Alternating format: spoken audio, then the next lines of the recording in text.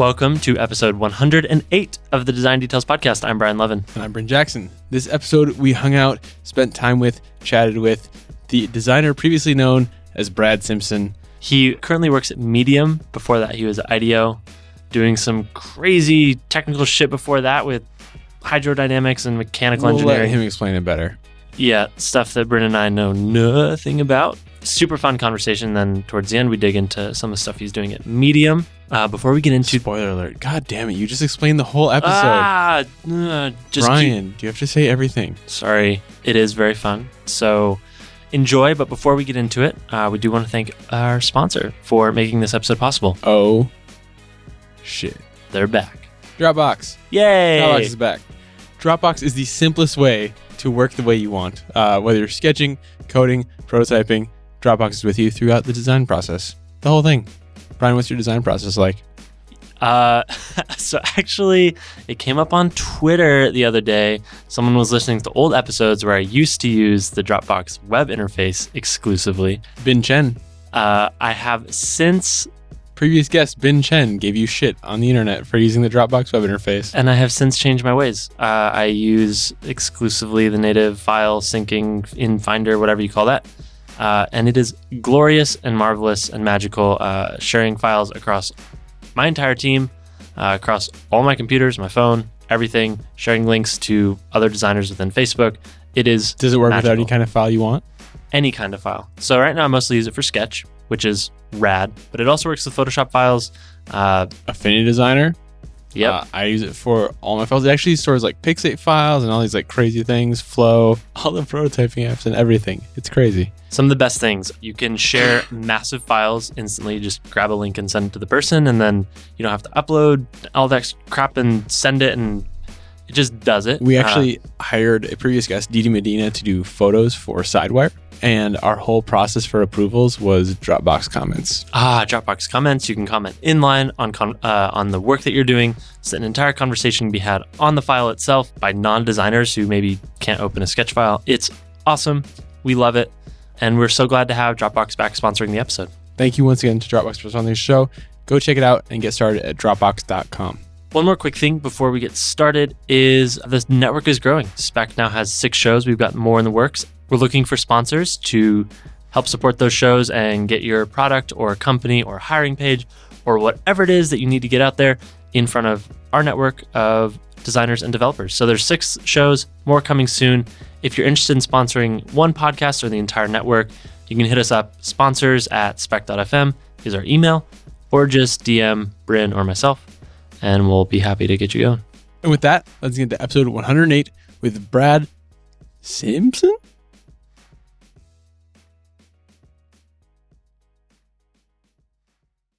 Hi, I'm Brad Simpson. But now my name is Brad Arciniega. What? Yeah, Why? true story. Well, I got married and my wife and I, neither of us liked our last names. So you made one up or what? No, we didn't make one up. What? Yeah, so my grandparents, when they came over, they're Basque. And when they came over, they changed their last name to Simpson. And so I was born Brad Simpson. And then when we got married, we were like, we can totally reinvent ourselves right now and change our last name to anything that we want. And we were like, we're Basque nationalist separatists. Let's take the traditional last name. So we took my grandparents' last name, Arciniega. So I actually just got this driver's license last week, and I haven't quite figured out how I'm going to, I have this, you have like an identity online that then you need to update. Oh, God. Well, you started here, so that's a good start. Good. So this Good starting is how point. I'm coming out to the world. Jeez, wow. Arciniega. Launching Yeah, that must right be now. a fucking logistical nightmare. It's pretty terrible. It was terrible when Sarah changed her last name to Jackson even. Like, one person's bad. 2 people has to be rough. I mean, 2 people, I don't know if I think it's more, well, one person, when they change their last name, they can do it when they get married. But we actually tried a maneuver where apparently when you get married, you can make your last name any combination of the letters that your 2 last names have. right? So we tried to like pull a fast one and say that we had the letter Z in our last names, which we definitely didn't. Simpson. Simpson, and she wasn't having it. So we had to go through like court orders and everything. But you can add hyphens. Yeah, but that doesn't really solve the problem, man. What about like M dashes and N dashes? Asking the tough questions. No, that doesn't work either. Minuses? So holy shit. Okay, so who was once known as Brad Simpson is now Brad Arciniega, Yeah, which is slightly harder to pronounce. it's harder to pronounce, but it sounds pretty cool. it's a great name. You have to spell that for the rest of your life. And Simpson is like, Simpson's so Pete easy. Chill. Yeah, everyone knows that. it's weird when people ask me if it's Jackson with O-N, as if there's like an I-N or E-N. They probably mean JAXSON or something. Yeah, it's not dude. the ON. They, Like- they ask about the It's O-N. it's the They ask about the O-N. CKS. This is going to change your life forever. Like, imagine I know. networking as you, because I know that that's one of your like my top pastimes. priority. Do they know there's a Z in your Twitter handle? Could you work from that? Oh wow. No, they Back- don't. That's not on the Back application to anymore. court. Why not? What year is it? All right. Anyways. Brad Arciniega. Yeah. So that's Am I saying that right? Yeah, Arciniega. Yeah. ARTZINIEGA. Have you already changed your Facebook? No, I haven't changed anything Whoa. because standard. I was going to write a Medium post about Oh, why we decided to do it and the process that is having someone recognize your name. When is that post going to be published? Unspecified. All right. Brad Yes, A. I like that. Brad A. What do you do? Brad What are you working on? That sounds like an R&B singer. It's like Kid A. Brad Brad A. Oh, like Radiohead? Yeah. Ooh, Brad Look at A. That's nice. It's like Sade. Sade is pretty good. Dude, two birds. You got a real last name, now you got a rap name. Yeah, Brad A. I don't know. It's not landing. Okay. What do you do? What are you working on? I am a product designer at Medium. So I work on Medium all day long. Like every the day. product? The product. Yes, the product. You don't write Medium. blog posts all day long. You wish. No, I do not do brand. I do not do content. Instead, I do product design. How many designers are there? There are 6 designers, including a user researcher. Let's come back to Medium because I got lots of questions. Yes. I want to first start in the before times. How did you get into design? Probably started with art camp. I went to art camp a bunch, and at the same time, I went to Now, is art short for Arciniega Camp? no, but it's like a training ground for Arciniega camp. Mm-hmm. Foreshadowing. Foreshadowing, yes. I went to art camp, and my parents, my mom was insightful enough to realize that I like computers a lot, and so she actually sent me to a programming camp. How old are you? I was in 5th grade, 6th grade. I bet no 5th grade or 6th graders liked computers at that time. No one did. You're pretty unique that way. It was pretty. It was like I was like a unique star. Wait, that's pretty crazy. So you went to programming camp. That would have been what, early 90s? I only know because I just saw your birthday on your driver's license. Yeah, let me think. Aw. When's your How old birthday? are you in 6th grade? Almost happy birthday, buddy. 12. I was 12. What? That was mid 90s. You're like 11. I don't know. Mid 90s. I was living in Georgia. Is that where you're from? No, I was born in San Diego. He's a Basque separatist. Did you not hear that? Yeah, I'm Basque. So you're born in San Diego. I was born in San Diego and then moved to Georgia, but I'm Basque. Basque country. But I'm Basque, so it doesn't matter. Nice, dude. So I went to programming camp. Mid 90s, like when Hackers came out, I'm pretty sure. Actually, I don't know when that movie came out, but Yeah. Hackers was great. probably around that I love time. that movie. It was It's some super terrible, but amazing man. attire in it that someday I hope to replicate. And names Zero Cool and was it Acid Burn? Wow, this really influenced your life, huh? Bryn No one else remember those names except you. watches that movie a lot, frequently. Do you? Yeah. No, I haven't seen it since it came out. Probably. maybe. No, I think the last time I watched it, I was probably in like 7th or 8th grade. It's a pretty big movie. I skipped class in high school. No, I don't know. No, middle school to go see The Matrix. Speaking of impactful movies in your life, yeah, That was the first R-rated movie I ever saw. Cliffhanger was mine. All right. Sylvester Stallone. That's right. You're good at naming actors in movies. Yes. It's a very rare skill. Few can replicate it. Yeah. Yeah, I went to programming camp. That's crazy. So what was that like getting that sort of influence when you were so young? That's early. It was early, yeah. You haven't figured out what you like yet, but No. you're programming. Yeah. I don't know. I think I enjoyed math a lot. I had a really cool third grade math teacher who gave me this book of word problems, and he knew I would like it. Aren't these supposed to be number problems? It's math. This is amazing. It's like a free comedy set. But like at the local bar where they're like walk-ons. Dude, sick burn. All right, medium, calm down. Oh, nice. Yeah, I don't know. I learned, well, a big, super important milestone in my life was when I got the Most Improved Programmer award for that summer. Seriously. Seriously, What'd that change? nothing. It probably didn't change anything in the end, but I actually got a full ride scholarship from that. So programming camp. I went to programming camp at a young age. I was an influential young sponge at that time. I loved True Basic. It was just an amazingly well-constructed language. And then I learned Pascal. All these like weird bogus language, like, I mean, not bogus, but they're used for like whatever numerical Pretty OG. programming. Yeah, it's like I don't know what you're gonna do with that. Make a database. I don't even know. I don't know what you do with Pascal. I don't even know you do make it. Can't even see it. It's just Stupid. numbers. There's no actually in True Basic. That summer I made Snake, which was really cool. That was like the last part of this. It was actually just a week.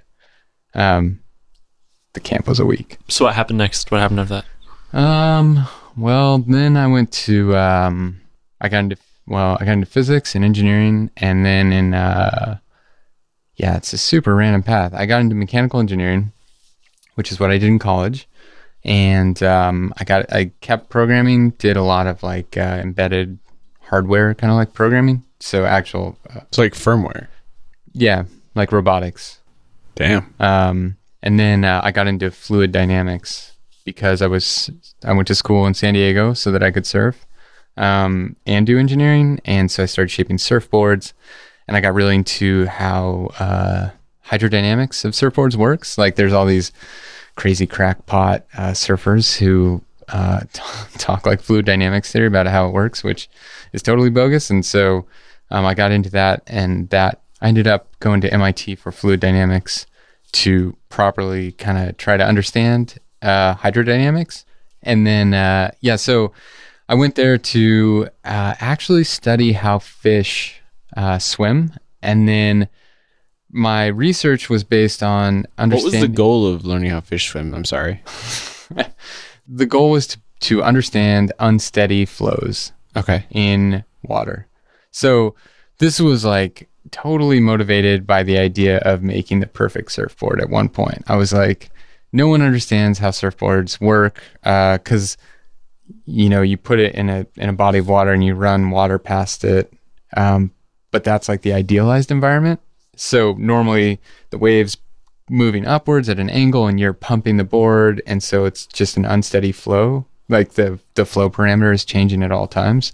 So when people talk about like this fin has the least drag, it's ridiculous because it's not actually. It's relative. Yeah. It's not actually measured in the context that it's used. So I wanted to study fluid structure interaction, which is how fluids interact with structures. That's the name. Aptly titled. Like, holy shit! Couldn't have picked a better Didn't fuck name. around there. Yeah, like Physicists don't fuck around. A+ in naming. So I was looking at that, and I was actually working on. There's this crazy study with these fish, these salmon, and they eat all this food, before they swim upstream to spawn. And the energy content of that food isn't enough to help them get to where they end up, right? And they're swimming upstream. So they're like making energy somewhere along the way. They don't eat food along the way. So there was this question of like, what are the mechanics in which this fish is magically generating energy when swimming against a current? Did you find the answer? Yeah. Turbines. No. But you're onto something. The answer is that they're basically their muscular structure is set up a lot of ways in like a tuned rubber band.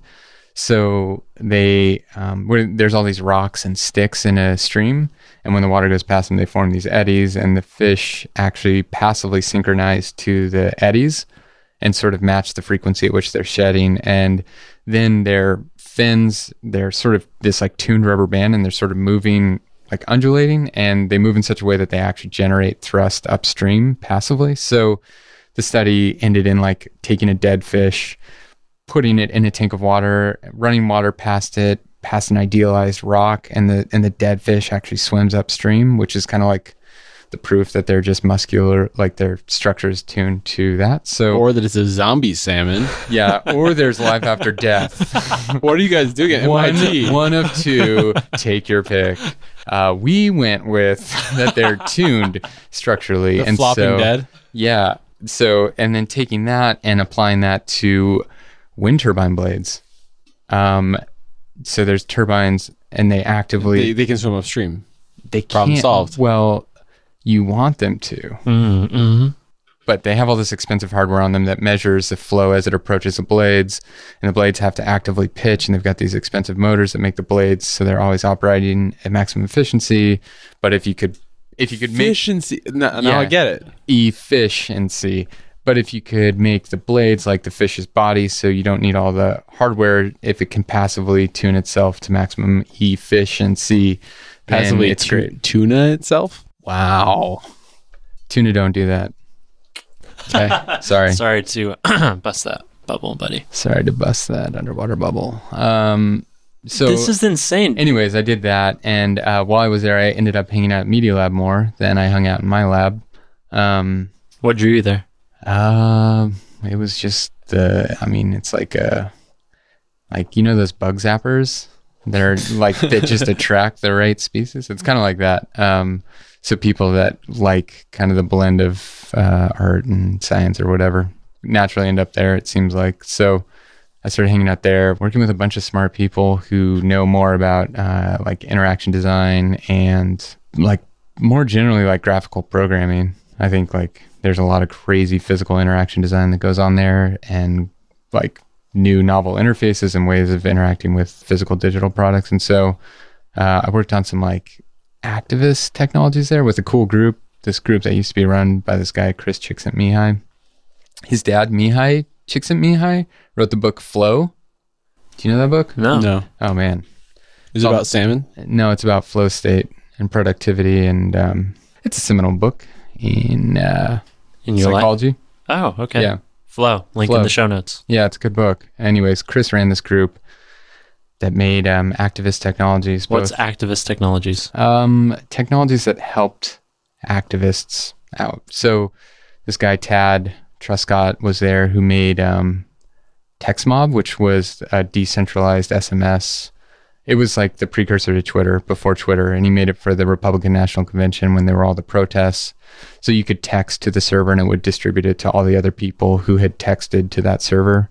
And so they got subpoenaed by the police after all the protests and the FBI.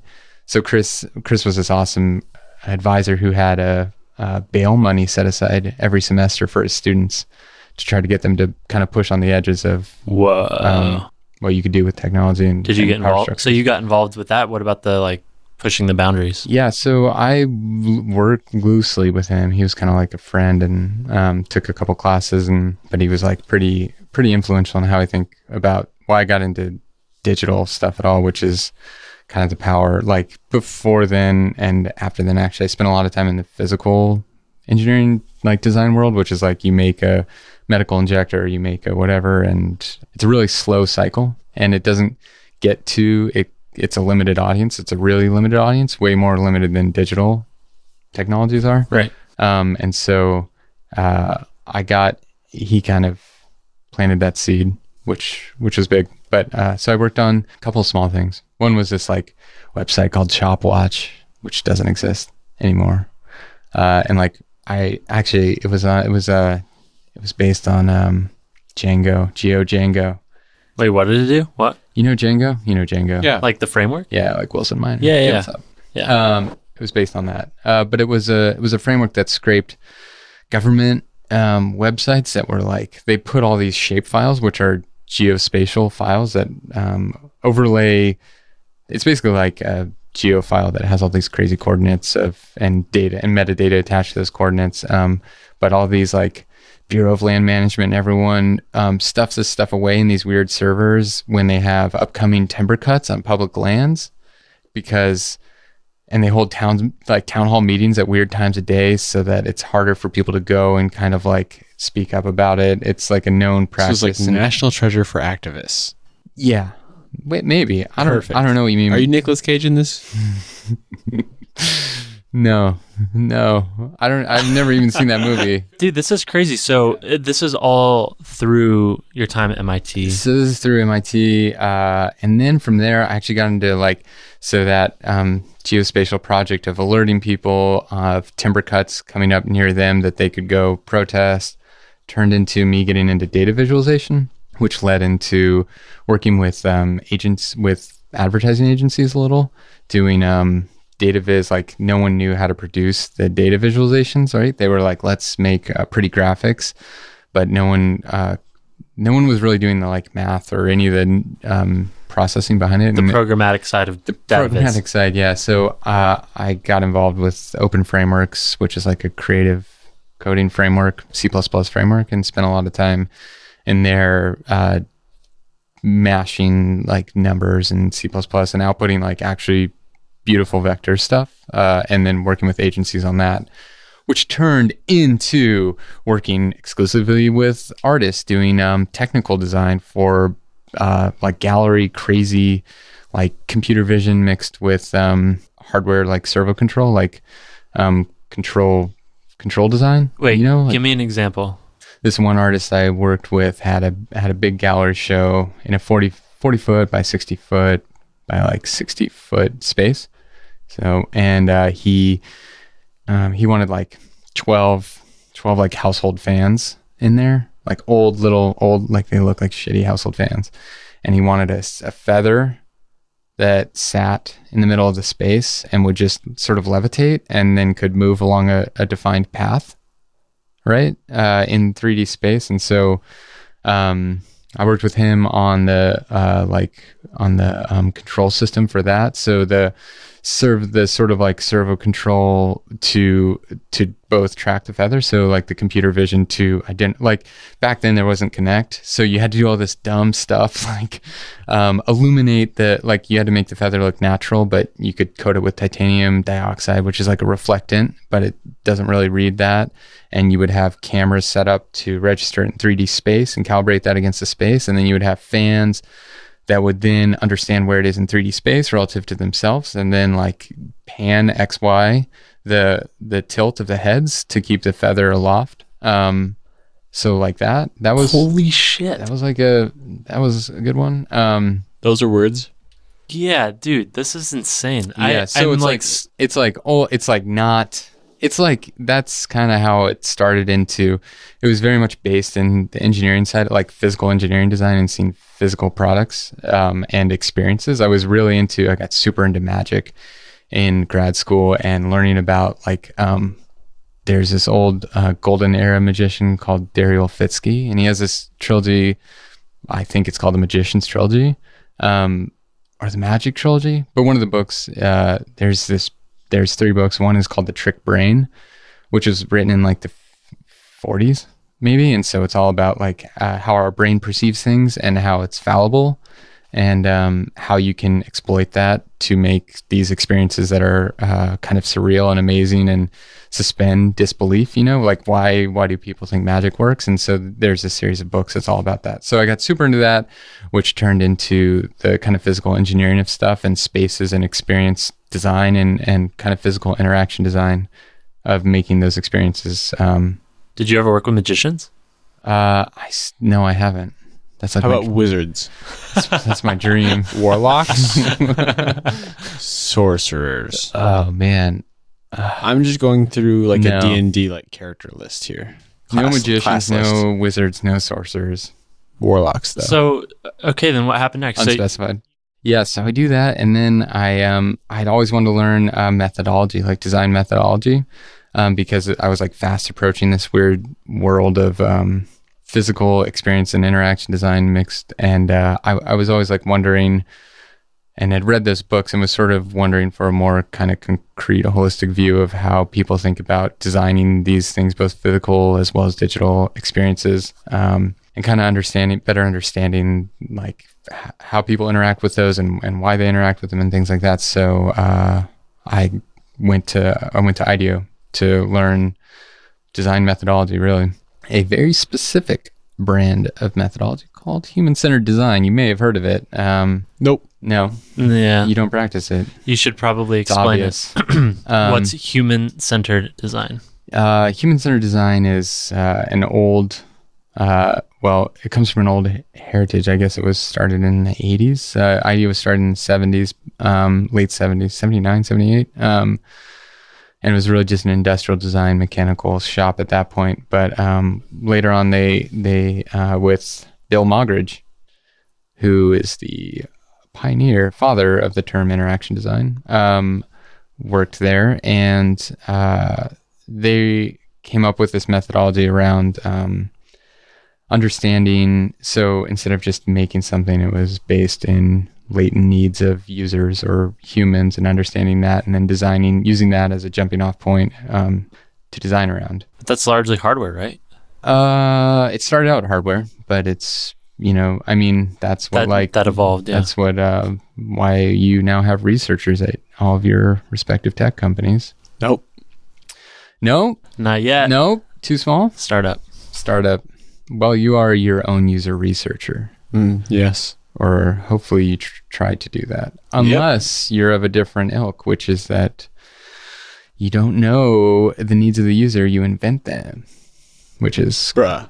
yeah, that's pretty much how it feels when It's people say just that. all intuition, okay? Yeah, it's all intuitive. Bryn's I'm like sort of Johnny. I'm like Bryn's Johnny life Ive is over based here. on yeah, that. he's sort of a design savant, genius. Yeah, Yeah, he's kind of untouchable and doesn't need that. yeah. I like you guys, but you bring me down. Design likes you more. How long were you at IDEO? I was there for 3.5 years. Damn. Yeah, pretty What long. Can you talk about what you worked on and Yeah. how that evolved over the 3.5 years? Yeah, so it's very much started as physical product design. Yeah. So that's doing design engineering. Started with medical devices, like, how do multiple sclerosis patients who have limited mobility interact with a injectable device that they have to get out of the fridge and unlock and then put on a good injection site and make sure that they feel comfortable with that, where they're about to inject, and then actually inject and make the whole device inject and then retract and deliver all the fluid, which is super expensive, without wasting a drop, and then lock out so that the needle doesn't actually ever come out again. All mechanical, so no electronics, right? So it's this crazy Rube Goldberg machine. So it started out a lot as that, just medical device design, and mechanism design, like mechanical mechanism design. Yeah. So like ramp. Isn't anything mechanical a mechanism? Isn't that the whole point? Well, you can abstract it, right, to like ideological mechanism, a political mechanism, whatever mechanism, right? But it's rooted definitely. If there are mechanics, it's a mechanism. Yeah. So it doesn't have to be physical. Whatever. Right. But that's the root word, I believe they say. Mech.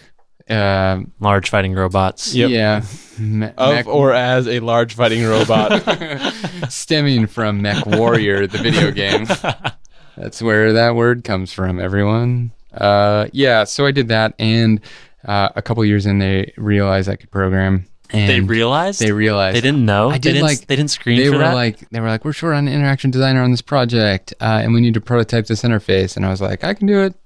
So I prototyped this physical product in a digital like equivalent. So it was like it was really Like CAD? it was like a really ridiculous in hindsight. I mean, it's not ridiculous, whatever. It was a project for like a label maker, right?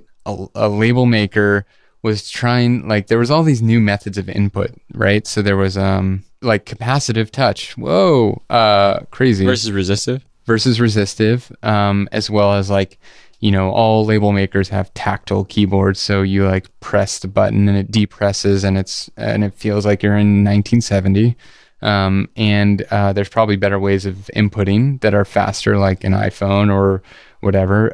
So there was a project around like, let's prototype different ways of inputting basically into a physical device, but do it cheaply. Like it was like a 2-week sprint or something. And I ended up using Open Frameworks to program a prototype on an iPad that was like 4 different, worked with the industrial designer to create a 3D rendering that fit on the iPad screen that was kind of 1-to-1 size, and then use the sort of 3D rendering on the screen. And then with Open Frameworks could program whatever we wanted. So we programmed capacitive, like a capacitive interface one, where it actually you could draw the characters, and it actually sent the paths to my computer, which would then do the character recognition and send it, because we couldn't do it on the iPad. It was like too intensive and you couldn't get the libraries on there. You can do that shit with Quartz Composer. It's no big deal. Can you?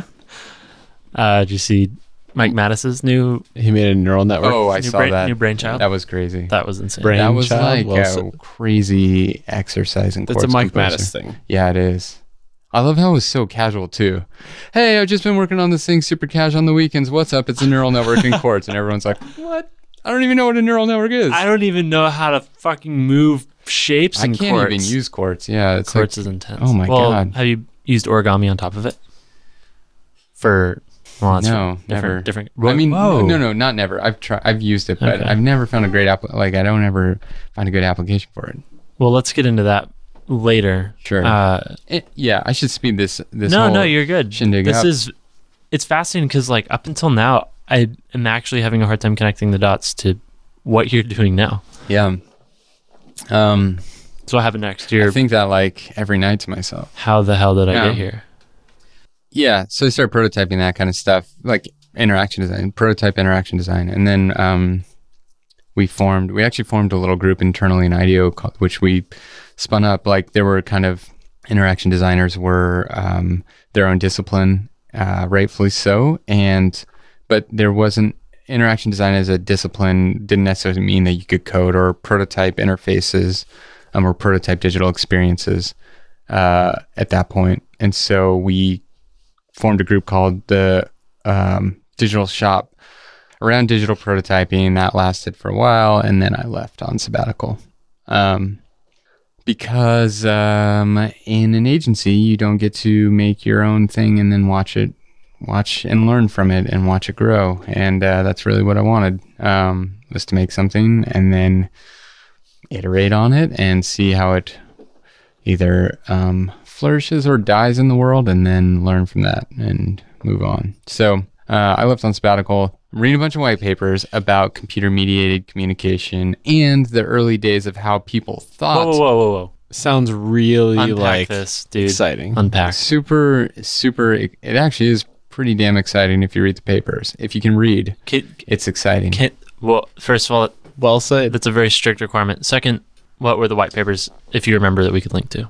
I can send you. I've got a big folder of them that are amazing. All right. Do you want me to pick out one? You want me to pick out Yeah, one? yeah. I can't think of one off the top of my head. Okay, well then, why did They you were all. Why they did were you all, offer? They're all named like a study of chat and people with layered messaging services. It's like it's Why? like ridiculous research. What speak. drew you into this kind of stuff? Like you've come from You heard that title and weren't immediately like, I gotta read that shit. right? Yeah, you want to read that. That's what you work on, dude. You should read those papers. They're important. I guess I should. Yeah, Yeah, they're from like 1980 when people were like, what it was back when computers were lookup based interfaces, you Right. know, and you were like went on a message board, I guess, and forums were a thing, you know, and people were like, Gophernet. yeah, people like actively had to search out this information versus like push based. And so there were all these theories about how people used to think that chat rooms couldn't exist because there would be too many people talking at the same time and that no one could parse that conversation. Have you been on Twitch? Plug. I've been on Twitch. Claim to fame right there. I've been Yeah. on Twitch. I have been on Twitch. Wait, as a wait. guest. Wait, actually? Yeah, I feel like there's a story here that I actually don't there's know. no story there. I've been on Twitch like once to watch Twitch plays Pokemon. Oh, yeah. And then I was like, what the fuck is this? I'm out. Peace. So, okay, people are writing these papers in oh, yeah. So people are writing all 80s. these papers and they're like, there is no possible way that humans can understand a chat room. Have you been on Twitch? I'm glad we took a break to talk about Twitch. For fuck's sake. This is the Twitch Plays Pokemon version of a podcast. Oh, God. That's so good. Yeah. So I was reading a lot about have you been on Twitch recently? And people just didn't, they used to have this crazy view of how humans think about conversations and what they can and can't parse and what they can and can't follow in like distributed rooms. And so I was reading a lot about that because I was really curious about why comments suck, basically, or like there used to be a lot of forums that were good and that were really productive conversations, or some of them were, and they kind of just like they waned. They don't really exist anymore. And so I was reading a lot about like what are the fundamental building blocks of a conversation and what do you have to have in place in a digital, like in a physical environment for a conversation to flourish. And then I was thinking about how might that translate to a digital environment, and can you or can you not replicate that in a digital world? Things like trust and things like shared sense of network and shared sense of knowledge. There's all these crazy studies on like if you are trying to convince someone of a opposing viewpoint that you have to at least share some numerical value, like 80% of views in common. And so I've been thinking about that a lot lately. That's Have you? something. Yeah, I come across that a lot when we're trying to have like product conversations, and someone is coming from the perspective of I feel strongly about this versus I have data. You can't really argue against each other if you don't come from the same perspective that either intuition is better or data is better. yeah, It's like the example I always use is like creationists versus evolutionists because they just don't have the same basis at all. yeah, absolutely. And so I think the question is like, given an information set, can you understand what those people do share in common and bring that to the surface and use that as a jumping off? Like you think about dinner table conversations and it's like, okay, we're both in this room, so we have a minimum amount of stuff in common that puts us in the same room together. And based on that, we can have productive conversations, right? Dude, holy shit. This is crazy. This is like Twitter people who also follow this person, right? Yeah. Like every profile, it's other people that follow this person, IRL. Yeah. right? Like move that to chat. And like, Other you people think who dine with this human being. Facebook mutual friends, Absolutely. right? Like all this kind of stuff. This is crazy. And so that's cool. There's the shared connections, and there's a shared like knowledge or beliefs or whatever of some minimum amount in common to have an intelligent conversation, like to help convince somebody of something or change their opinion. So I was really interested in that. And if you could or couldn't create a space in the digital realm that reflected a lot of the human conditions and affordances that we have in real life, because that should exist maybe. And if it works at large scales, that's really cool for intelligent debates and kind of round tables and things like that actually help shift thinking in new directions instead of just kind of like the comments as we know them today. So I read a ton about that, started designing a lot around that, wrote a couple kind of prototype apps that were pretty funny and interesting. A lot of them were kind of like hypotheses that I would build and send to friends to kind of understand if I was onto something or not. And then a friend introduced me to Ev, and I started talking with him about what he was doing at Medium. Ev Williams. Ev Williams. And I increasingly, what I was running up against was that a lot of the conversations need a kernel you can't just kind of like, you obviously can't create conversation in a void. You can, but it's maybe not that productive. So you need a kind of kernel to kind of build around. And so that's either a community or a topic. And communities are basically forums. There's a point to be made for why those should or shouldn't exist still. I still think they should. I was really psyched on Josh Miller and Rooms. Shout out to Josh. Exactly for that reason, I think that there's something really cool there that still doesn't exist. What about Slack? Yeah, Slack is cool. I don't totally, I guess I haven't really thought about how that fits into that model. I think the bigger problem is that it's not centralized. Like you can't browse to, like a lot of people treat it like it's a platform, but it's not. Yeah. In the same way. Yeah, there's no real organizing mechanic. You have to go seek one out separately. Yeah. Yeah, it actually is pretty hard.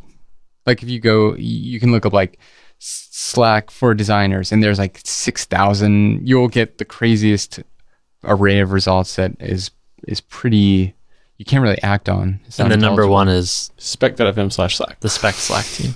It's pretty rad. Because it is the best 3,500 designers and developers. Wow. Self plug. That's good. So, anyways. Did Ev sell you on Medium? Well, yeah, so... Did he evangelize it? Yeah, I increasingly became convinced that you need a kernel of something to jump off from for a conversation, and Medium is kind of This is a good medium. Is a perfect medium for that. You've got the network of people and you've got the content, and that's all you can really ask for when trying to kick off a conversation. So, so I brought a lot of what I was thinking about in there, and since then I've been working largely on interactions on the platform and conversations. So how people interact with each other, how people interact with text, from the reading and consumption experience, and how people converse on the platform. As much as you can, could you give an example? Like you read all these white papers, you're thinking about all these commonalities that people need to have and stuff like that. What have you implemented at Medium since then that would be an example of what you learned? New logo. Probably, the new logo. No, so we actually have, from a product standpoint, we have what we call responses. So at the bottom of at the bottom, as well as throughout the post, if there's quote responses, so responses to specific passages of the text, we have what are called responses, which is, so there's a couple sort of system design things in there, which is this idea that everything that you write is a post. So if you have an idea that builds on the original post, that in and of itself can flourish and sort of have the same qualities that a normal post can. So it's this notion that your idea is as valuable as the one before, and creating this sense that ideas build on each other and that they can grow and be kind of a hub, a nexus for the next set of ideas. It feels like dribble rebounds. That's how it was explained to me the first time. Really? Yeah. Cool. Yeah, I guess it is. I mean, it's the same structural thing, right? So it's just posts all the way down. Yeah, posts all the way down. That they inherit the same properties as their parents, as the same object, and that those are attributed to the author or to whoever writes it. So instead of being anonymized, they're attributed to someone, which is huge for preventing or mitigating trolls. The other thing is that conversation. So showing these groups of conversation versus one level deep, and then you have to click that to go to the next level deep. So actually showing the development of a conversation, as well as probably one of the bigger things, which is that the responses that you see are limited to your network. So the people who you follow, as well as responses that people you follow have recommended, in addition to responses that the author has recommended or author. So this idea that holy shit. Yeah. So it sounds complex in practice when you get to the bottom, or when you're reading in line. We sort of show you the stuff that matters most to you first from your network. If you want to, you can always go outside of your network and show all the responses, but this idea that we sort of try to create a space of, your network and a hop away or something like that to try to help. It has that commonality. Yeah. It has a sense of trust. You don't get all the maybe immediately you don't get the stuff that you don't need to see first. And so trying to create a sense of community and space and trust and mechanisms like that exist in the real world, in the digital space. Can you talk a little bit about your transition? I'm just thinking your background from MIT and this fluid dynamics, mechanical engineering, all this crazy stuff through IDEO where you're designing medical hardware. What's the transition? What was it like moving from that sort of world to thinking about a digital surface and a purely digital product? Yeah, I think it was, so I was really excited about it. I feel like there's this sense of optimism because you can push, the cycle time is so short. It's so crazy short when you come from a mechanical or physical product world that has a cycle time of years. Shipping daily is the most incredible thing you could ever ask for. I still trip out about it every day that we'll just hit the button and everyone sees it. Seems like the most banal thing at this point in the world, but it's really not. So there's definitely the sense of quick and dirty, make quick changes, small reversible decisions, as we like to say sometimes. Mm-hmm. Doing that, and then also I think physical product design is not that different from interaction design, in terms of thinking about structures like affordances and feedback and all that kind of stuff. Yeah. Mm-hmm. Thing like how people identify objects and how they can use them, and it just applies to a digital surface instead of a physical one. Yeah. So I'm not poking fun in any direction, but Medium is really well known for its just intense focus on perfection when it comes to type. There's just been posts on posts on posts about here's how we handle underlines and here's how we handle character list thing that post that Dustin made. We actually duplicated that for other our platform. Right. It's insane. The lengths you guys go to for type, which makes a lot of sense on a platform where the user interaction is reading. Sure. So how do you personally balance stuff like that versus actually kind of higher level product thinking? Where are you focused and what do you how does that work at Medium, kind of dividing those kind of things? Our team is diverse in the sense that we all care about different parts. So I think literally every post about the pilcrows and underlines and type and everything was written by Marcin, who cares so much about type. Marcin Wickery. Yeah, it almost hurts. Not Marcin, it almost hurts Wickery. Marcin, he cares about type so much it almost hurts Wickery.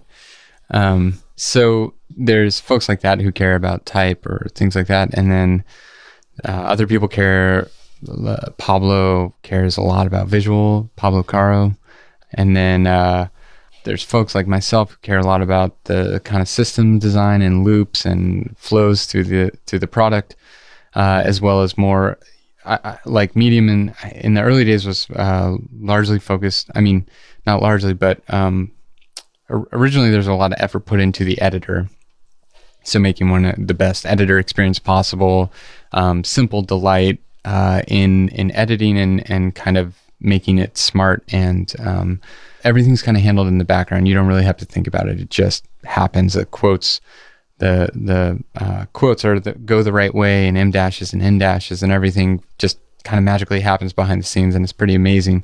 And we nailed a lot of that. And whereas I care more about kind of the reading and interacting, like the consumption experience and what it means to, sort of how we did it for the editor for the text creation experience. How do we think about the text consumption experience and the text interaction experience? There's all these cool old school elements of type that we've kind of modernized into an editor how do we think about kind of modernizing the text interaction experience, since it's not printed on a page anymore and it's movable and there's a network around it and things like that. So I think that within the team, we each of us kind of goes in different directions in terms of what we care about most. And from a product standpoint, we usually we split up accordingly, right?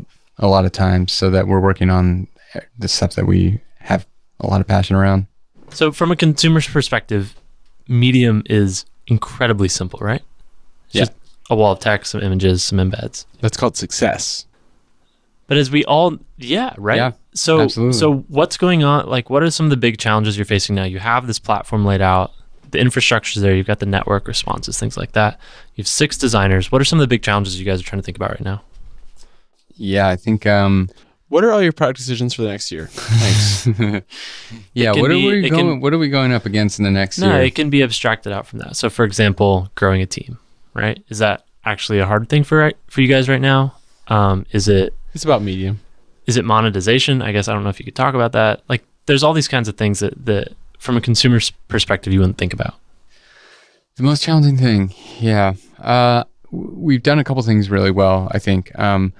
People are writing on the platform. Their stuff's getting distributed, reaching new audiences, reaching larger audiences. Nobody says I'm going to write a blog post anymore. Right. It's becoming the go-to spot to write, which is amazing. That's happening. And we're doing a lot of stuff around how you interact with text with highlights. That was something I worked on that I'm really psyched on still, as sort of like when it exists across a network with a breadth of content, it's pretty powerful. And so I think a lot of what we're going to be working on is maybe not necessarily is in addition to sort of that core experience is how do we think about content on the platform? How do we think about consumption of content? How do we think about contextualizing when and why and where people consume content? And stuff like, do people read long stuff on phones? When do they read long stuff on phones? Do they break it up into discrete times that they read? Like just actually thinking a lot more about how people consume content, how people write content, the breadth of content on Medium, and how people find that content is another big thing. Like, we've got a stream. I often trip out a lot about this. I don't know, it's not like a priority by any means, but on my own time, it's like we think about the stream and as a construct, and that construct kind of came from like photos and like status updates, but that construct didn't develop around content, around like meaningful content, around longer stuff. Is a stream a right construct for meaningful content? I don't know, like maybe not, but I'm not sure. I'm not sure what's in place of that, right? So at least for myself, that's like not a team priority, but for myself, it's a lot of challenging assumptions, right, around models of consumption, models of distribution, and models of discovery, especially when it's kind of fundamentally something different than we're used to seeing on networks, right? On most networks, it's an image or some text or a collage, or whatever it is, like a series of photos. But how do we think about ingesting longer, more meaningful stuff in a network? So one of the things that's interesting to me about Medium is there's this huge social component to it, but instead of, a traditional social network is about the people and interactions and shared things, which Medium has some of that. There's like some social context. It's largely a platform about ideas, and it's not necessarily attributed to the person as heavily. And the networking is different, right? It's around ideas and long form content, or longer form content than, say, status update. So how does that change the way you design and your team designs at Medium? Yeah, that's a great question, Brian. I thought of it on the spot. It's really good. It's pretty cool. It's a really amazing opportunity and also hard at the same time, right? So I mean, it's kind of tough. It's like you deal with this on the daily, probably, since you deal with user-generated content. But you look at things like California Sunday Mag, shout out Wilson, that are beautiful. They're just straight up gorgeous. And it's incredible.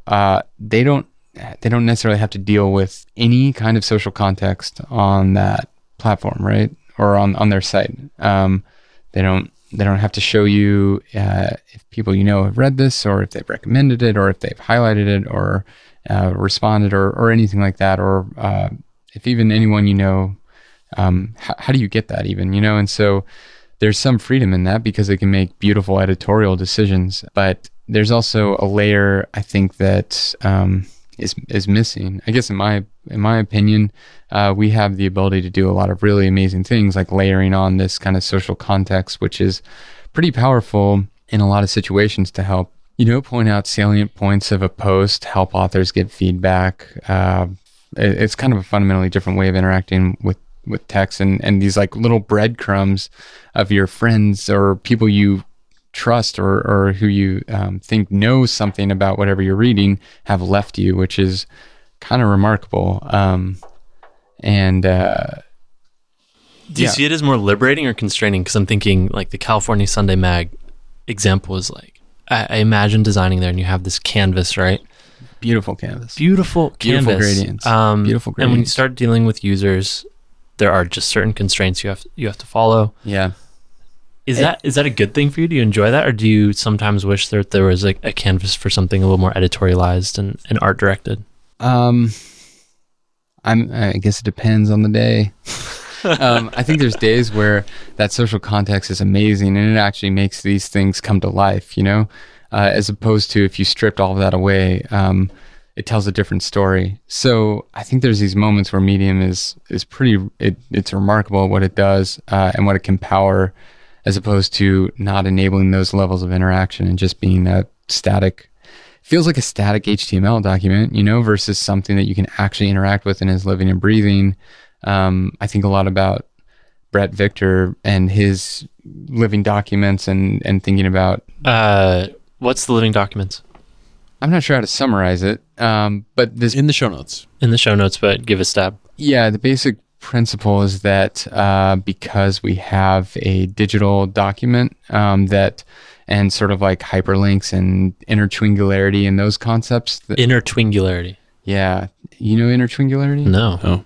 Holy moly. Intertwingularity was this concept that Ted Nelson, I believe, I hope I don't get that wrong, pioneered, which was basically the idea of hyperlinking documents. So he was kind of the birther.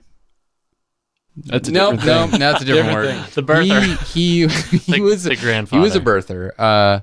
That he pioneered a lot of the thought around that documents could link to one another and that you could have text inside one. He recently finally shipped his original vision, which he had in like 1974, called Project Xanadu.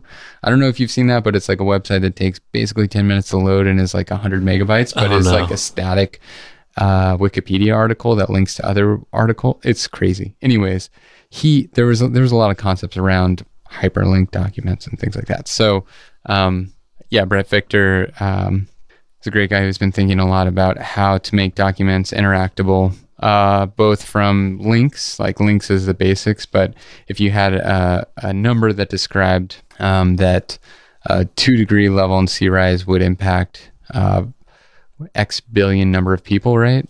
Or wait, 2-degree sea rise in temperature would affect X billion people, that in that document... How many Republicans will deny it? Yeah, how many... that there's below that is the sum of how many Republicans would deny it, and you could basically manipulate the 2-degree C, and it would propagate throughout the document, so that the document was governed by equations or models, and that it's a thing that you can learn from. And so there's that similar feeling sometimes in media, like there's balancing that craziness, that level of depth, with the simplicity that we try to strike with Medium, so that it, obviously you're not going to put in a mathematical model into your Medium post. Maybe someday. I'd like to. Maybe. That sounds great. Never say never. Maybe that I sounds could write like design posts if sounds I like actually had that. Whoa, it sounds like Figma. Figma's pretty rad. Figma's pretty dope. Since we are running out of time, I do have one final question. Yes. You talked about your original vision, kind of getting into all of this craziness, was to design the perfect surfboard. Have you done it? What's the perfect surfboard? It depends on the person. On the day, on the water, on the... Different people have different needs, man. Depends on whether their muscles are designed like rubber bands. Are you still designing surfboards? Rubber bands, yeah. Yeah? Yeah, I still shape. That's the industry term? I mean, you just shape a surfboard. It's made out of foam, and then you put fiberglass on it, and then you surf it. So you make your own surfboards? Yeah. You make the ones that you ride? Uh-huh. Yeah. Up until about 3 years ago, I'd never bought a surfboard. What happened? I wanted to see how the professional surfboard, how the real people do it. There might be something to it. Yeah. Turns out they know what they're doing. So, Really? Yeah. So you stopped making them? No, still make them. But I'm learning from the people who know how to do better than me right now. That is awesome. Yeah. Awesome. Great place to end. Yeah, we're out of time. Wonderful. Anything you want to plug before you go? You get one thing, Brad. So keep it Maybe two if you play your cards keep it right. together. We're looking for designers at Medium. Come have lunch with me whenever you want at the Medium offices.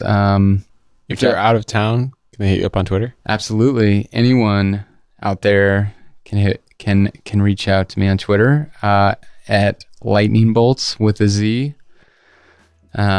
Like Artsiniego with a Z. Z-N-I-N-G. Yeah. Lightning Bolt Z. At Lightning Bolts. And yeah, come over, say hi. Dope. Thanks for coming on, man. Thanks for doing it, man. This Thanks is for fun. having me. Yeah. That was episode 108. Brad is rad. Brad's rad. And they rhyme. We hope you enjoyed listening. Brian, do you notice they rhyme? Brad and rad. You're welcome. Rad's part of Brad. Brad is rad. Before we go, two things. First, let us know what you think on Twitter. If you have feedback about the episode, the show, hit us up at Design Details FM or in our Slack team at spec.fm/Slack. And of course, huge thanks to our sponsor for making this episode possible. Dropbox. Dropbox lets you work the way you want. And it's super simply on any file with any device from wherever you are with anyone you choose. So you can start doing cooler things faster, get shit done. It syncs your stuff, makes it easy to collaborate. Brendan and I use it. We love it. We use it to collaborate together. Yeah, it's a necessity. Go check them out. They're at Dropbox.com. Huge thanks once again to Dropbox for making this episode possible. We'll see you on Wednesday with Daniel Eden.